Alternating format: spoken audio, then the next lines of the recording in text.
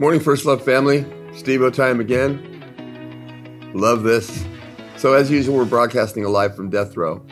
This morning, we're going to be looking at Philippians chapter 3, verses 12 through 14.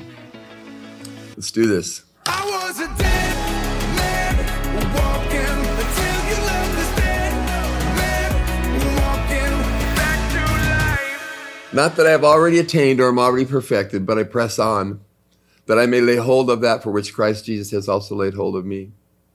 Brethren, I do not count myself to have apprehended, but one thing I do, forgetting those things which are behind and reaching forward to those things which are ahead, I press toward the goal for the prize of the upward call of God in Christ Jesus. We can never rest in a place of satisfaction in our accomplishments. Even though, and I'll ask you this question, has God brought me a great distance and transformed us to the point where the old you is completely unrecognizable in you? Has the old you been diminished to the point where he can't even be seen? He's only just begun. That's just the beginning of the story. We must press on and not be content with our present circumstances. If we do, we will find ourselves reminiscing over the things that God did back in the day and remember back in the day and all the things that he did at Old Calvary back in the day with Chuck and the concerts and the road home and the mustard seed faith. Remember all those things that if that's the case, then we'll just grow further and further into the past until we're living in that distant memory and not capturing the passion and excitement that is available to us today and tomorrow. When that happens, we will be dry bones laying on the floor of the valley, bleaching in the sun. Truthfully, family, I've gotten so sick of that expression. Back in the day, it sends out a message. It says that the best is behind us. God says the best is yet to come. 1 Corinthians 2:9, eye has not seen, nor ear heard, nor have entered into the heart of man the things which God has prepared for those who love him. If we keep reaching forward towards Jesus, he has reserved for us the very best, the most desirable. Jesus makes 8 different promises in the book of Revelation to those who overcome. The pinnacle of which is in Revelation 3:21. To him who overcomes, I will grant to sit with me on my throne. And as I also overcame and sat down with my Father on his throne, every day and every event between now and then is another step closer to that throne. Every day we are closer to that throne, and our passion should burn hotter. Our anticipation should be heightened. Christian, stir yourself up from your slumber and go outside and at the top of your lungs declare to the heavens and to the world, oh Jesus, I love you, and I am amazed at this very moment. I know that the next moment coming will be even more amazing because you have saved me and you are there for me. You know, it's funny. I was in the habit. I need to get back into that habit.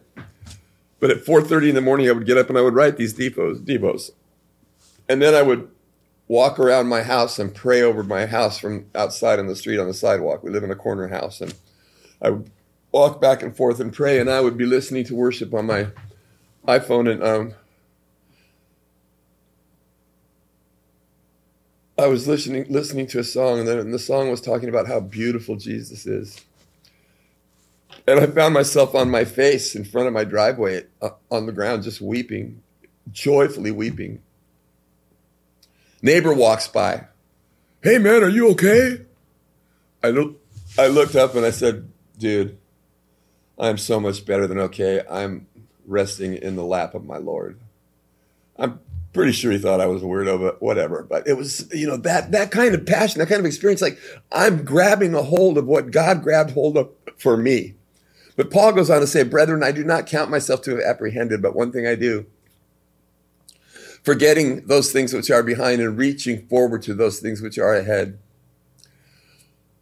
We all want to forget the less memorable, the painful things of the past, hurts and offenses that breed resentment. Those things got to go. Failures that bring shame and sorrow and regret. If we hold on to those things, we are denying that the cross was sufficient to do the job and that Jesus died in vain. We must let those things go.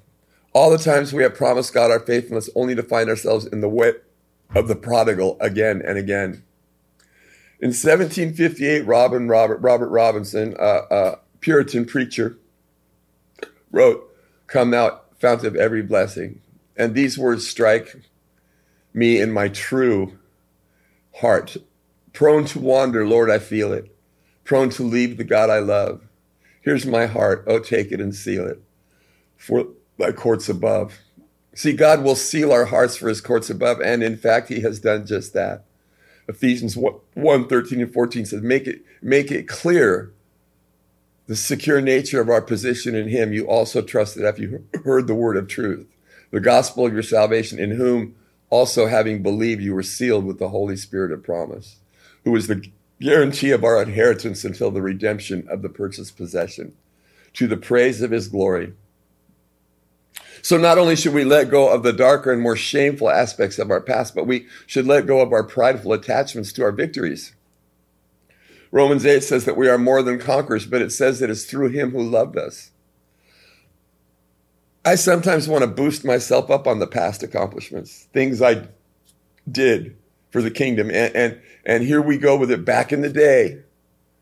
So I don't want to get up in the morning with the shame of the past failures or the self-satisfaction of past victories. Rather, I want to get up and give God a clean slate every morning. I want to get up a completely empty vessel so that I can be filled anew. Come thou fount of every blessing. Tune my heart to sing thy grace. Streams of mercy never ceasing. Call for songs of loudest praise. Let's pray. Oh, mercy. Lord, get rid of my hiccups, please. Lord, we will stand under the spout where your glory comes out. We will not hold on to the past, either its failures or its successes. We are looking for fresh oil of anointing. We are seeking a new and glorious height in you today, Lord. Every moment of every day and every breath we will take will be more full of you than the one before. Amen. Thank you for joining us. We'll see you again tomorrow. God bless you, family. Have a great day. Pray for my hiccups. Thank you. God bless. Bye. I was a dead man walking until you left this dead man walking back to life. This is First Love Church. Welcome home.